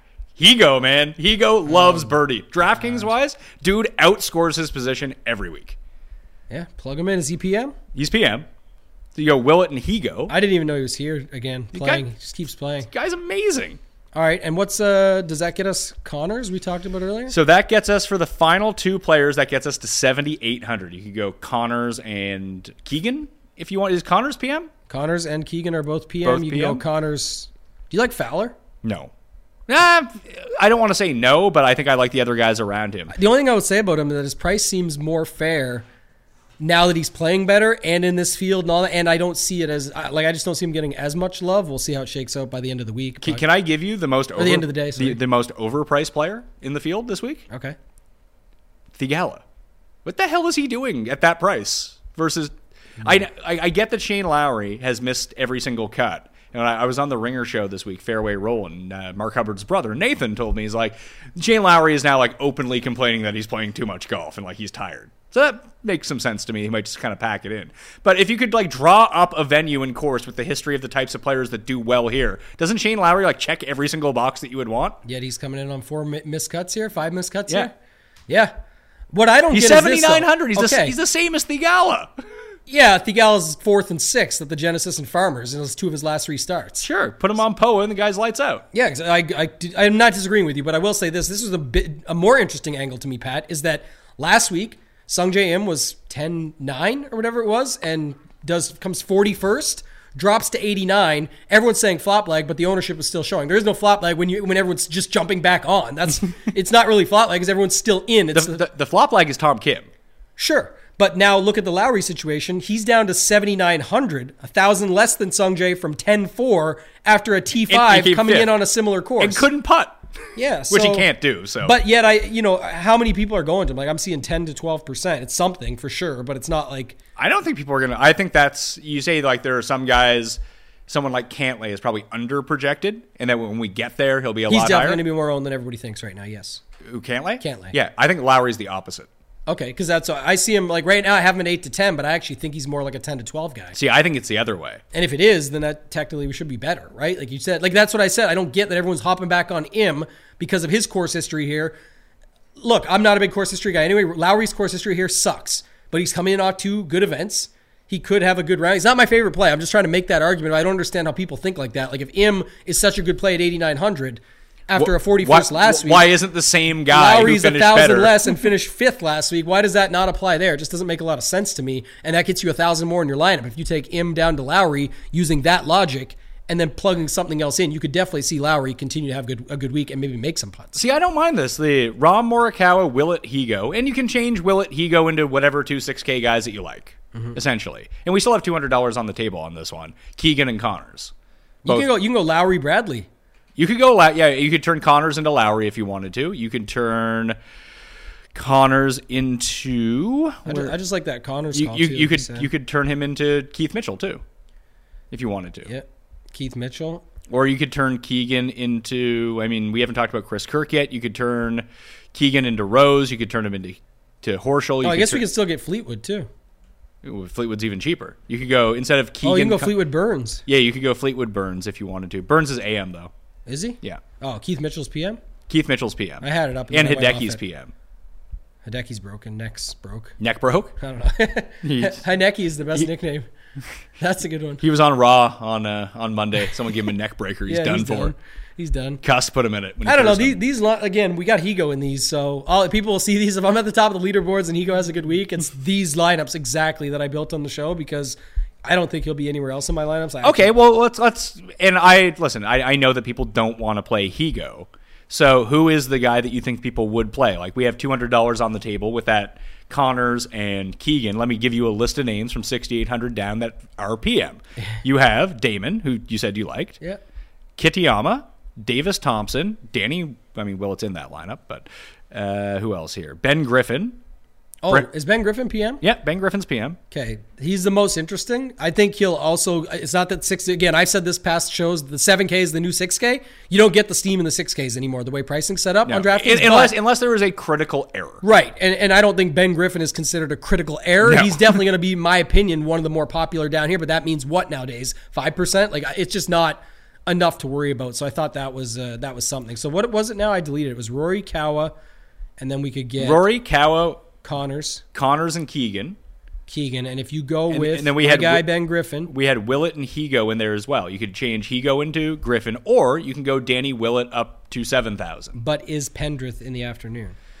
I believe he is. He is. There's the version I would go with. I like that one. So you're 2v2. So I have Higo and Willett. You have Pendrith and Griffin. Yes, I don't mind that. Yeah. Again, you can. That's the benefit of this range too, is you can start moving things around. What I'm really, again, we can go AM PM like you wanted. I think we have time, but just in general, we have time. Listen, there is no time limit on this show. You might have a time. I have limit. all the time in the world. I just meant like everything you're saying there when you were running through that list. I just I picked out Griffin, but all I want to do is get to these builds that don't include these top guys, because I think, like you said, land your build to end on Fleetwood. How good is that going to look when we really roll? Like we're talking about Ben Griffin, Higo. So let's do that. Let's build out AM PMs just in case, because I am going to pivot and do some lineups that way. And then they always purposely load it this way too. Like for the most part, if you look up top, like Rahm, Rory, Homa, Morikawa, Finau, Schauffele, Cantlay, Hovland, all or not Hovland, PM guys though. Like they just I actually thought it was strange because it's the distribution is a little bit more, but they've put a lot of the second and third tier elite players because usually you would think you'd want your very top guys playing AM day one so they could be on TV Friday afternoon for the cut when there's higher viewership. Usually, but they haven't done that this week. Right, because what's more important than Friday afternoon TV is Saturday and Sunday TV. Going back to the ratings thing, Live versus PGA. Hey, Live, according to Live, their app had 500 million people watch it or something this weekend. So I don't even get jokes into that on stuff. you. It's so funny though, but yeah. I don't stick up for them because I don't care. Obviously, it's doing horribly. But it's like the end of the day, it's like everything. It just goes on and on. Oh, Rory said it's dead in the water. Who's going to play this dude? Norman. No, actually, they got all these top superstars, even the dude that beat you at the Open down the stretch and took you down. And then it's like, oh, they're never going to get on TV. They get a network. Oh, they're never going to get a spot. Like, I don't care. I'm a golf fan. I watch it.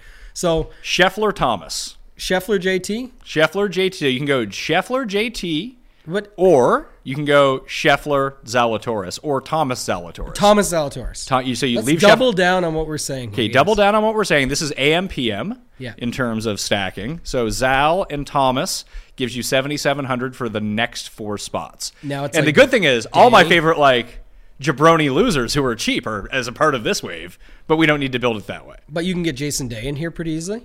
So the guys in the 8,000s that start in the AM, you have, Vic is 9, but Vic, Sungjae, Fitz, Cam Young, Spieth, who we haven't mentioned yet, Day, Hideki, Sam Burns, Theegala. Then we're into Chris Kirk. You could go.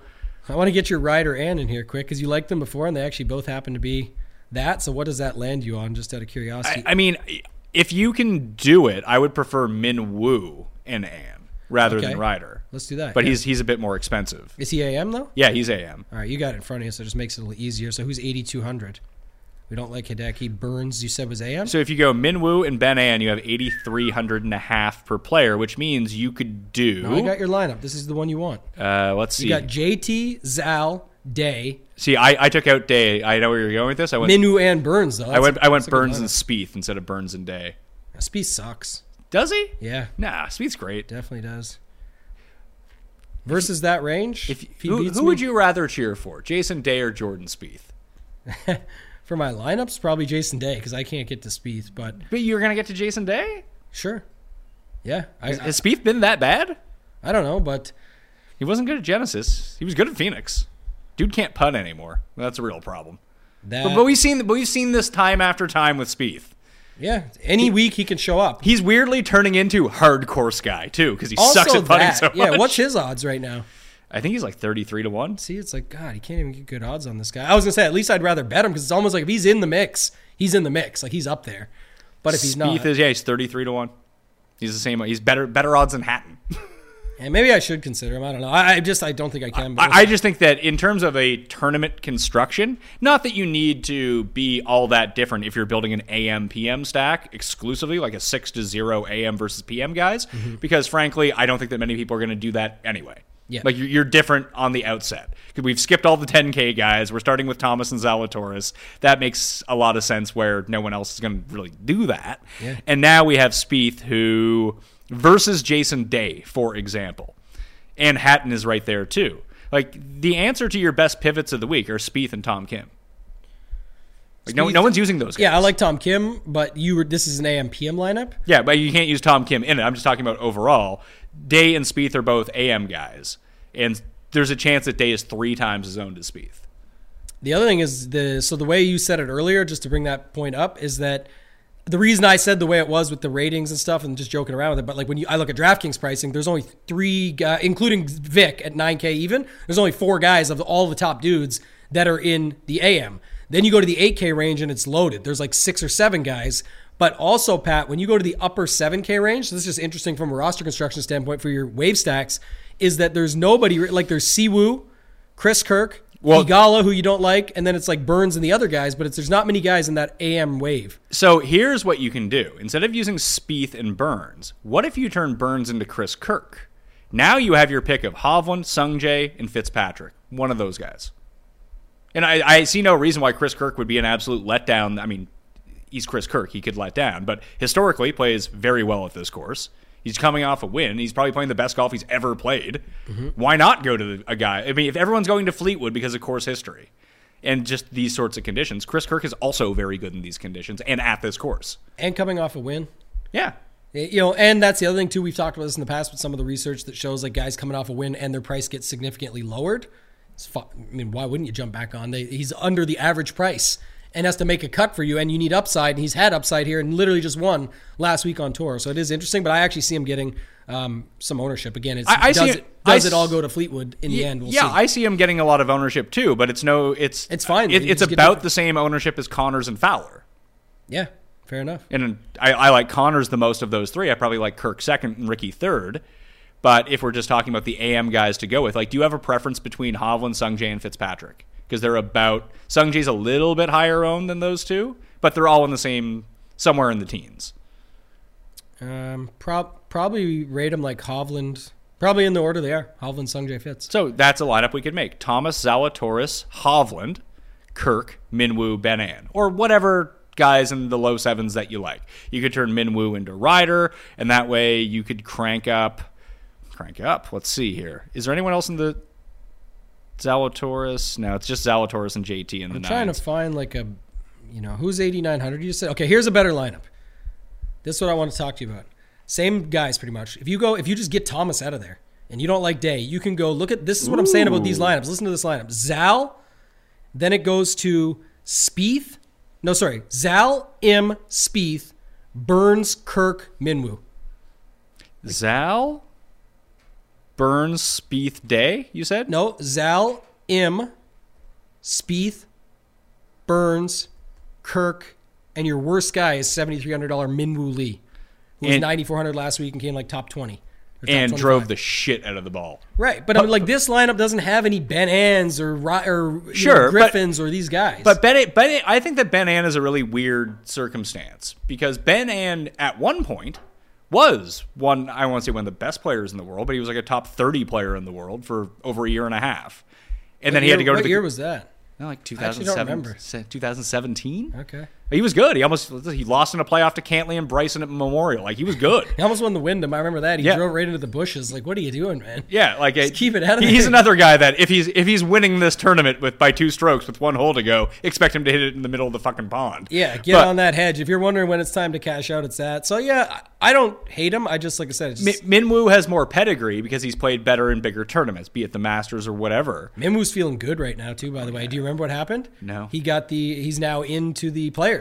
Oh, he got himself in. Last week secured it. Oh, okay, so he's I didn't like realize that. Winning a live final Q last night, like that. You get that momentum going. You start to feel good and keep that rolling. And it was also his first ever regular season PGA Tour made cut. He's obviously crushed the 3 of the 4 Masters last year and done very well in the DP World Tour, but came through that. So I don't mind that at $7,300. That's another significant price drop where it's like, again, he was $9,400 last week, rightfully so. Goes down to 73. I bet him last week. But he actually came 21st or 22nd or something there. Yet, Sungjae can only get so much drop because of his world rank and betting odds. But I'm saying I do still validate and think of those things in my mind when I'm building out these lines. But this roster, to me, who's the whole? You have Will Zalatoris, Sungjae Im, Sam Burns. These guys are all like 50 to 1 or better to win. So is Spieth, by the way, 33 to 1 or something. Kirk, we talked about it. Yes, the odds are up because it's not likely he wins back to back, but doesn't need a win at 7,700. And then you get Minwoo Lee. Like that, to me, that lineup is solid. So there's one more move you can make here. Let's do it. And we'll drop Minwoo Lee for a player who I don't want to say he's the equivalent because he might be better than Minwoo Lee. But he's also someone out of sight, out of mind. No one has really talked about him. That I've seen at least. You've done the tidbits. You can inform me if other people are talking him up. Take Minwoo Lee out and put in Ryan Fox, who's also an AM player. Yeah. So Ryan Fox, as we know, someone who's played well at U.S. Opens, played well at Open Championships, a very good links player. Yeah. Played very well on the DP World Tour. He's an Aussie. You always got to like your Aussies, or is he a New Zealander? He's one of the two. Yeah. Either way, from that part of the world. Ryan Fox, recent form coming in, over on the DP World Tour. He hasn't played in India or Singapore or anything like that. 17th, 11th, 20th, and that was usually against the better players in the Middle East. Mm-hmm. Like when Rory and Reed and the Live guys were all playing, he was playing over there against them. So I don't think that, and he's a huge bomber as well. Like, very good win player, very good and he has enough length that if he hits it into the shit in the rough, like he has enough strength to get it out. Like almost the Bryson approach. where we've seen Bryson win at this course in the past. So I like him a lot. I don't like that he's a part of the AM wave, but we're still building AM wave. Now we have the ability to, I believe, how much is Day? He's 85, so that doesn't work. You could get Kirk up to an $8,000 player if you wanted to. Is there anyone at 8,000 that you like? Like, does Lowry work in this lineup? Or is Lowry a PM guy? Lowry's a PM guy. Okay, so as I said, you do fall into a dead range some, but you could get Zalatoris up to JT if you want to avoid that chalk, for example. Like if you think JT is going to be much lower owned and has the win equity there, you could definitely do that. Or you can just keep it at Zal. I guess that's why I wanted to see what some of those lineups looked like. Where now, if we want to just scramble it and mix, we can go to like who are our guys that we like. You like Finau, we like Kawa. You could turn Spieth into Fitzpatrick if you wanted to. Yeah, can you do that? Yep. You could turn Sungjae into Victor and still get Spieth up to Fitzpatrick. So it would be Zal, Fitz, Hovland, Burns, Kirk, Ryan Fox, or Burns, Kirk, Ryan Fox. I don't hate any of this. Again, some people are going to say all these AM guys aren't for them and they're going to go all in on this other way. And listen, that might be the right move. I agree. But to look at it this way, I think that Ryan Fox, if you can trust the stack, and the reason to take him as a part of the AM stack is that he has historically been a very good win player. That in these conditions, he might be able to manage them. I think that's another way to look at this too. Fox or Minwoo, if you could only pick one? Minwoo. Okay. So now I think we should just build what we like with Minwoo and Fox. As now that we've just made, like you made two very solid cases for I made one for Minwoo, you made one for Fox. We've been right on our play both situation. Now we've got the two value plays that would you really feel that bad about a lineup? In the bad wave. Like if I throw Moronk into this mix, for example, I don't think Moronk is quite at the level of player that they are, but he's just behind and he's a part of the good stack. And he's $7,200. So he's a part of that as well. I did want to do one more of these AMs. Okay. With that same shell, the one that has Ryan Fox in it. Let's take Fox out. Lawrence. Okay, I'm just looking for something for previous. So go back to it. So I'm putting in Lawrence, Thirsty. Thirsty Lawrence. Oh yeah, we should do that because it's in the morning. JT Zal. JT is out. I mean, I just. Oh, you kept just Zal starting. You can get. Let's see here. You can get Zalatoris. You can't get him to Scheffler. Okay, so what do I have right now? I currently have Lawrence, Zal, Spieth, Day. Oh, you have Day in there? No, I'll take Day out. So I want to get back to what you had. So Burns. Let's see if we can finagle this around. Fox. You want to keep Fox? No. So here's what I have. I have 400 left on the table, just as a shell here. Zalatoris, Sungjae. Actually, here we are. That works. Perfect amount. Zalatoris, Hovland, Sungjae. 1, 2, 3. Burns, Day, Lawrence. So no Spieth. No Spieth. I mean, I turned Spieth into Hovland. Yeah, that's good. So, yeah, I've got so it. 9, 9, 8, 8, 8, 6,100. Yeah, that's unique. No 7s, no 10s, no 11. And when Lawrence wins, it's going to be great. Then you don't even need Jason Day to win. He can have a sixth-place finish, and you're good. Okay, but now I want to do the studs version of it, so let's go Lawrence. Lawrence Scheffler? No, Lawrence. Well, yeah, Scheffler will be in there, but Lawrence and Fox. Okay, Lawrence Fox. So Minwoo. So, Lawrence Fox, Minwoo. And then we can go Scheffler. Ooh. And you can go Zal. And is Finau AM? No. God, there's no other AM there. It's Hovland. That's the problem. It's Hovland every time, if you like Hovland. No, but it's Hovland JT. Boom, look at that lineup. Scheffler, JT, Hovland, Minwoo, Fox, Lawrence. It's pretty fire. You could turn Tom, and you could finagle it around too, where you turn Thomas into Zalatoris and use Sungjae or something like that, if you wanted to. Yeah, whatever. You can mix and match it however you want, or upgrade other guys down low, anything like that. Didn't we mention someone at? Who'd you mention at 63 again that we all should get behind? Oh, he's PM Webb. Yeah, Webb. I mean, now that I remember that Thirsty Lawrence is in there, that we're much better. But if you did want that similar type of build with one of the cheap guys in the PM, it would probably be him. I think your PM build would be like Cole, Moronk, Webb. But then you don't even need Webb if you're going to use those guys. No, anyway. You don't. That's what I say. Now let's leave Fox and Minwoo in there and get your Finau play that you like from earlier. So now we're mixing. Now we're just mixing. Who cares? Now we're mixing. Yeah, I honestly think that's going to end up fine. There's just the players are too good. I'm sure it's going to end up. I'm going to build for the other sides, but I'm saying like if you just build these guys we like. You mentioned we mentioned Morikawa and Finau as two guys that are pretty interesting. You put that with Fox and Lee, it ends up being like what would it be? Oh, it's $100 off from Scheffler Lawrence. But if you go Rory Webb. You said Morikawa Finau? Yeah. I mean, if it was me, can we just turn Morikawa into Homa? You could. Or Zal? Whatever you like Homa. I do like Homa. Yeah. But I mean, I bet you can do whatever you want when you have Fox and Minwoo Lee to round out your lineup. I'm saying see. we made good cases for them to now let's get our favorite plays around them. You Yeah, like Finau, you like Homa. You can do Rory Lawrence if you wanted to, as the end of fit? that with Homa and Finau. Well, that's yours, and that's a good version. Yeah, that's pretty solid. But the thing is, now you're not triple punting because those other two guys are 73 and 7. But I'm just saying you are going aggressive with it. I was trying to land on Fox as the finishing point and just say he's got the upside. Let's do that then. I mean, that's one way you can swing it. That's Rory and Lawrence. Like Rory's the third most expensive guy, so let's get rid. You can get Tom Kim Hatton. Ooh, that's pretty nice. You get Homa, Finau, Tom Kim, Tyrrell Hatton, Minwoo, and Ryan Fox. That's decent. I like that lineup. There's lots of other, there's versions of it that you can do. Like, you liked Spieth a little bit. You can go him with Burns. Listen, I don't objectively. I think that Hatton's a better play than Spieth, but it's good for tournaments. We're looking at one that's 4 to 5 times as owned as the other guy, who is better odds. I can go. My guys, I have two guys that I really like this week: Cam Young and Keith Mitchell. Those fit the same thing. That's the reason why I like looking at these things, Pat. Is because we just said it. What was the one we said that you like was Tom Kim and Hatton? Mm-hmm. Great plays, but that's the comparison. That should be more owned with the Hatton ownership alone.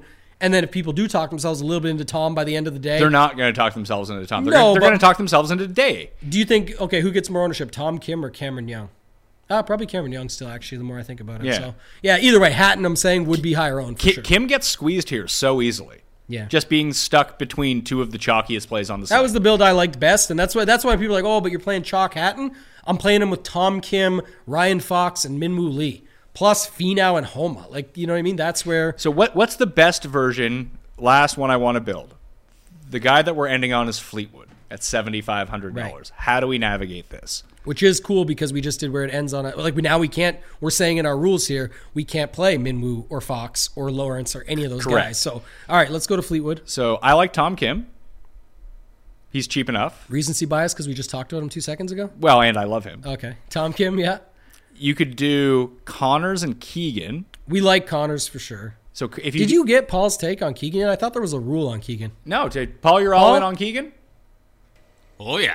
Best win player on earth, past 24 rounds. We're back on the East, tough course where he doesn't have to hit all of his putts. Oh my God, it builds the best lineup. If you want to get sure actually rich this week, I have $6.69 on the Pat suggested it. Andrew Novak and Keegan double. $6.69 pays $16,000 and something.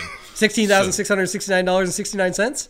I wish. No, okay. I couldn't work out the math that way. Either way, can't see how that loses. This lineup probably pays more than your double because it might be the winner. So here's what I have. Can I get with the money I had left over? Fleetwood, Tom Kim, Connors, Keegan, Zal, Finau. Correct. Thank you. That's a good lineup. That's it. You got it. And that projects the best, I'm guessing, that we've done so far. Tied for the top, yep. This is the other thing about it. Again, I don't use all this, but just I look off it to get ideas. Is it also has lower ownership than the other projected lineup that's similar to it? Yeah, you're fading the top 3. But that's awesome. That's what you want. Even though it's golf projections, I get it's not for everybody. Some love them, some hate them, some don't care. I don't care. I'm just trying to win. I'm saying that this projects equally to the other one that we built at much lower ownership across the board. What is this tournament? This tournament just popped, or maybe it didn't just pop up. I didn't notice it. There's a $60K full round special. Is this a showdown contest? I don't remember seeing that. I thought you were going to say, but it sold out. They did run a 254 max this week.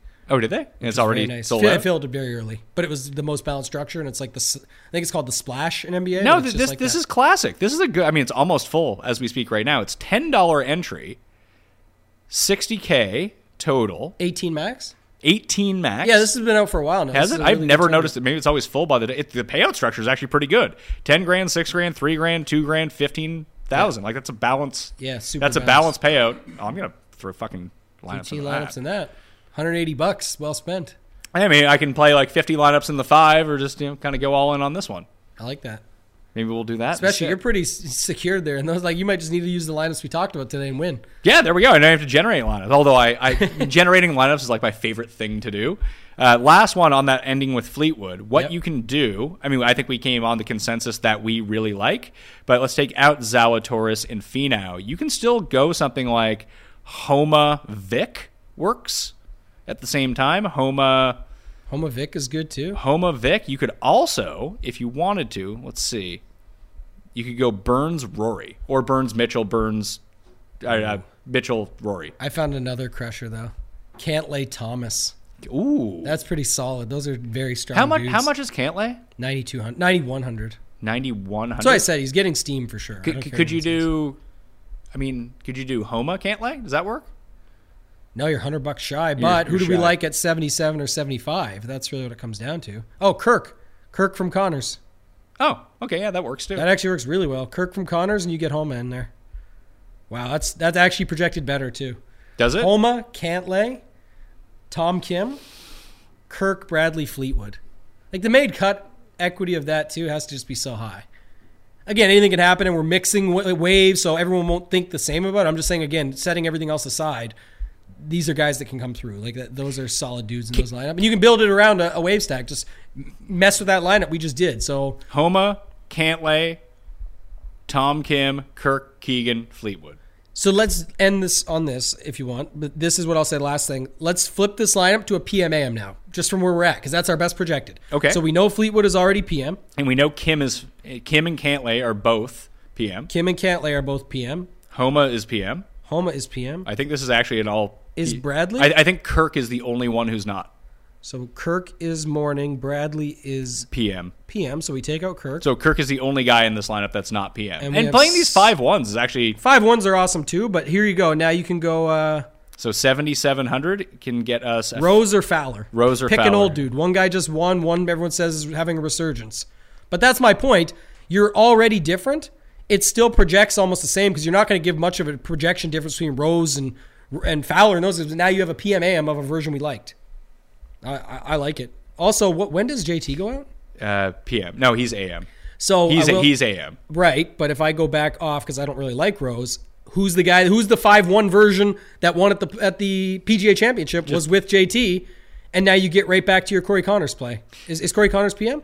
Yes. So there you go. If I was playing a 5-1, it's JT as the one guy going off in the morning, Cantlay, Connors, Bradley, Tom Kim, Fleetwood. Or Solid. You can do that. Or the move would be get rid of Fleetwood, put in Woodland for $100 less, and then you can keep Corey Connors. If you really You mean I can keep Homa? keep Homa, yeah. Yeah, go up to JT to Homa and keep it all. There's another version of it. And Exactly. and that's a PM/AM. Yeah. I got no problem with that. All right, this is gonna be fun. I like this tournament. Apparently, the players hate this course. I love watching this tournament. But that's why I love those events. Like that's why this swing is so good. Like even just last week, I mentioned you said we talked on the show last week. You're like they don't want to come here and get embarrassed. Probably not, but I don't care. I'm a fan and I want to watch them get embarrassed. I want to see who finds their way through and makes it happen. That's why I love Memorial every year, especially like Rahm just dominating those guys. That's awesome to watch. So we ended up. What do you think I should do between JT, Finau, and Homa betting wise? Even talking this through, I haven't come to any. My heart, JT or Homa for sure. But see, my heart tells me I want to bet Finau. All right, then your heart's gonna be wrong. So go JT. You have to What did I say? Bet with the head, not with the heart. tune into the newsletter. Sub to it for free and see He's where. betting Finau. Spoiler alert, but still tune into the newsletter. Go Hey, ahead. I could bet two of those guys if I really wanted to. Okay. I don't have. I do just want to leave a bullet open, but although that bullet's going to be a long shot either way, like it's going to be someone who's like 300 to 1 or something. Does the fox say? Well, maybe that. How do I do that this week? Because I told you about like the top 40 7-way parlay, like that stuff's stupid, but for my own entertainment. Is there a way to bet these guys? Aren't we doing the make the cut or miss the cut parlay with, Should we do that with the win stacks? with the win stacks? Yeah. Okay, let's do it right now. All right, if you want to, I'm in. But all those guys are a part of the bad wave. Yeah, you They're got part it. of the good wave. Oh, if you want to know how to bet Fox, the answer is play him in DraftKings. $7,000. You just get him to make a cut and come through for you. And if he adds more to that, great. Bet him top 40 if you want it. I mean, there's ways to do it just straight up. And you're looking for a big payoff, Pat.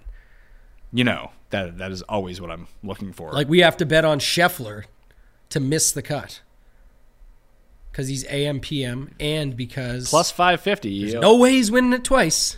Let's see here. Who were the AM PM guys from the very top? Scheffler, Thomas, and who? Scheffler, Thomas, Zal. Zal. Zal's chalk. We got to put him in there. So we can play a Scheffler, Zal, Thomas to miss the cut parlay. It pays 145 to 1. Done. $10. Load up. 1462. When people wonder where all my money goes in my account, it's on shit like this. Now I have to just bet it with you. But, Well, it's fun. It's a fun bet.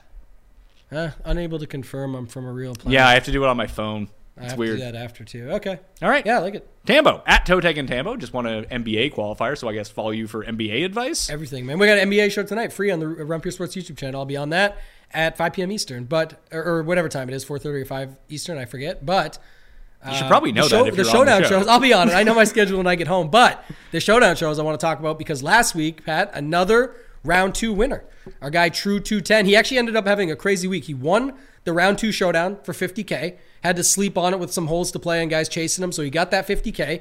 He wins the Fantasy Golf Degenerates Listener League, which is extremely tough to do for $500, and he comes 7th for $7,500 in the main $20 on the classic slate as well.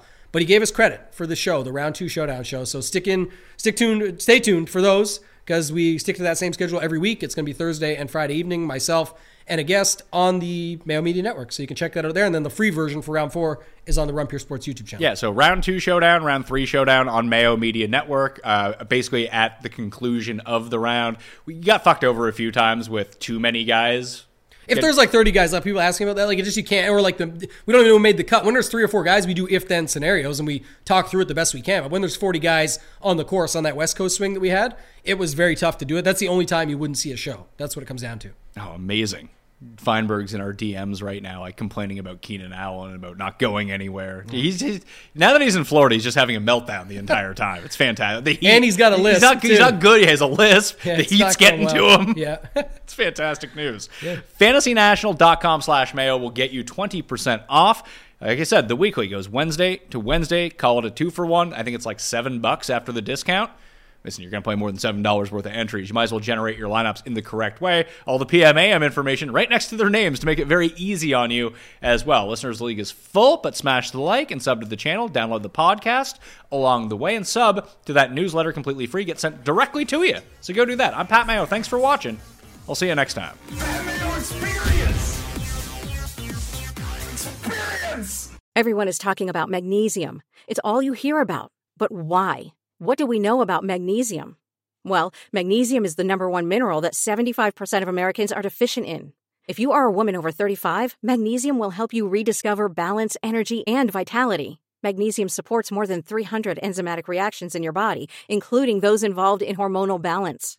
From functional medicine doctors to mental well-being and female hormone experts, we all know that magnesium is the one mineral to improve all aspects of well-being and health. But which one? Magnesium Breakthrough from Bioptimizers, the trusted choice recommended by leading experts with 7 best-absorbed forms of magnesium to ensure your body receives the support it needs for overall well-being. Go to bioptimizers.com/balance today and use code BALANCE10 for 10% off. Support your journey to wellness at bioptimizers.com/balance. Magnesium Breakthrough from Bioptimizers, your foundation to optimal health and vitality.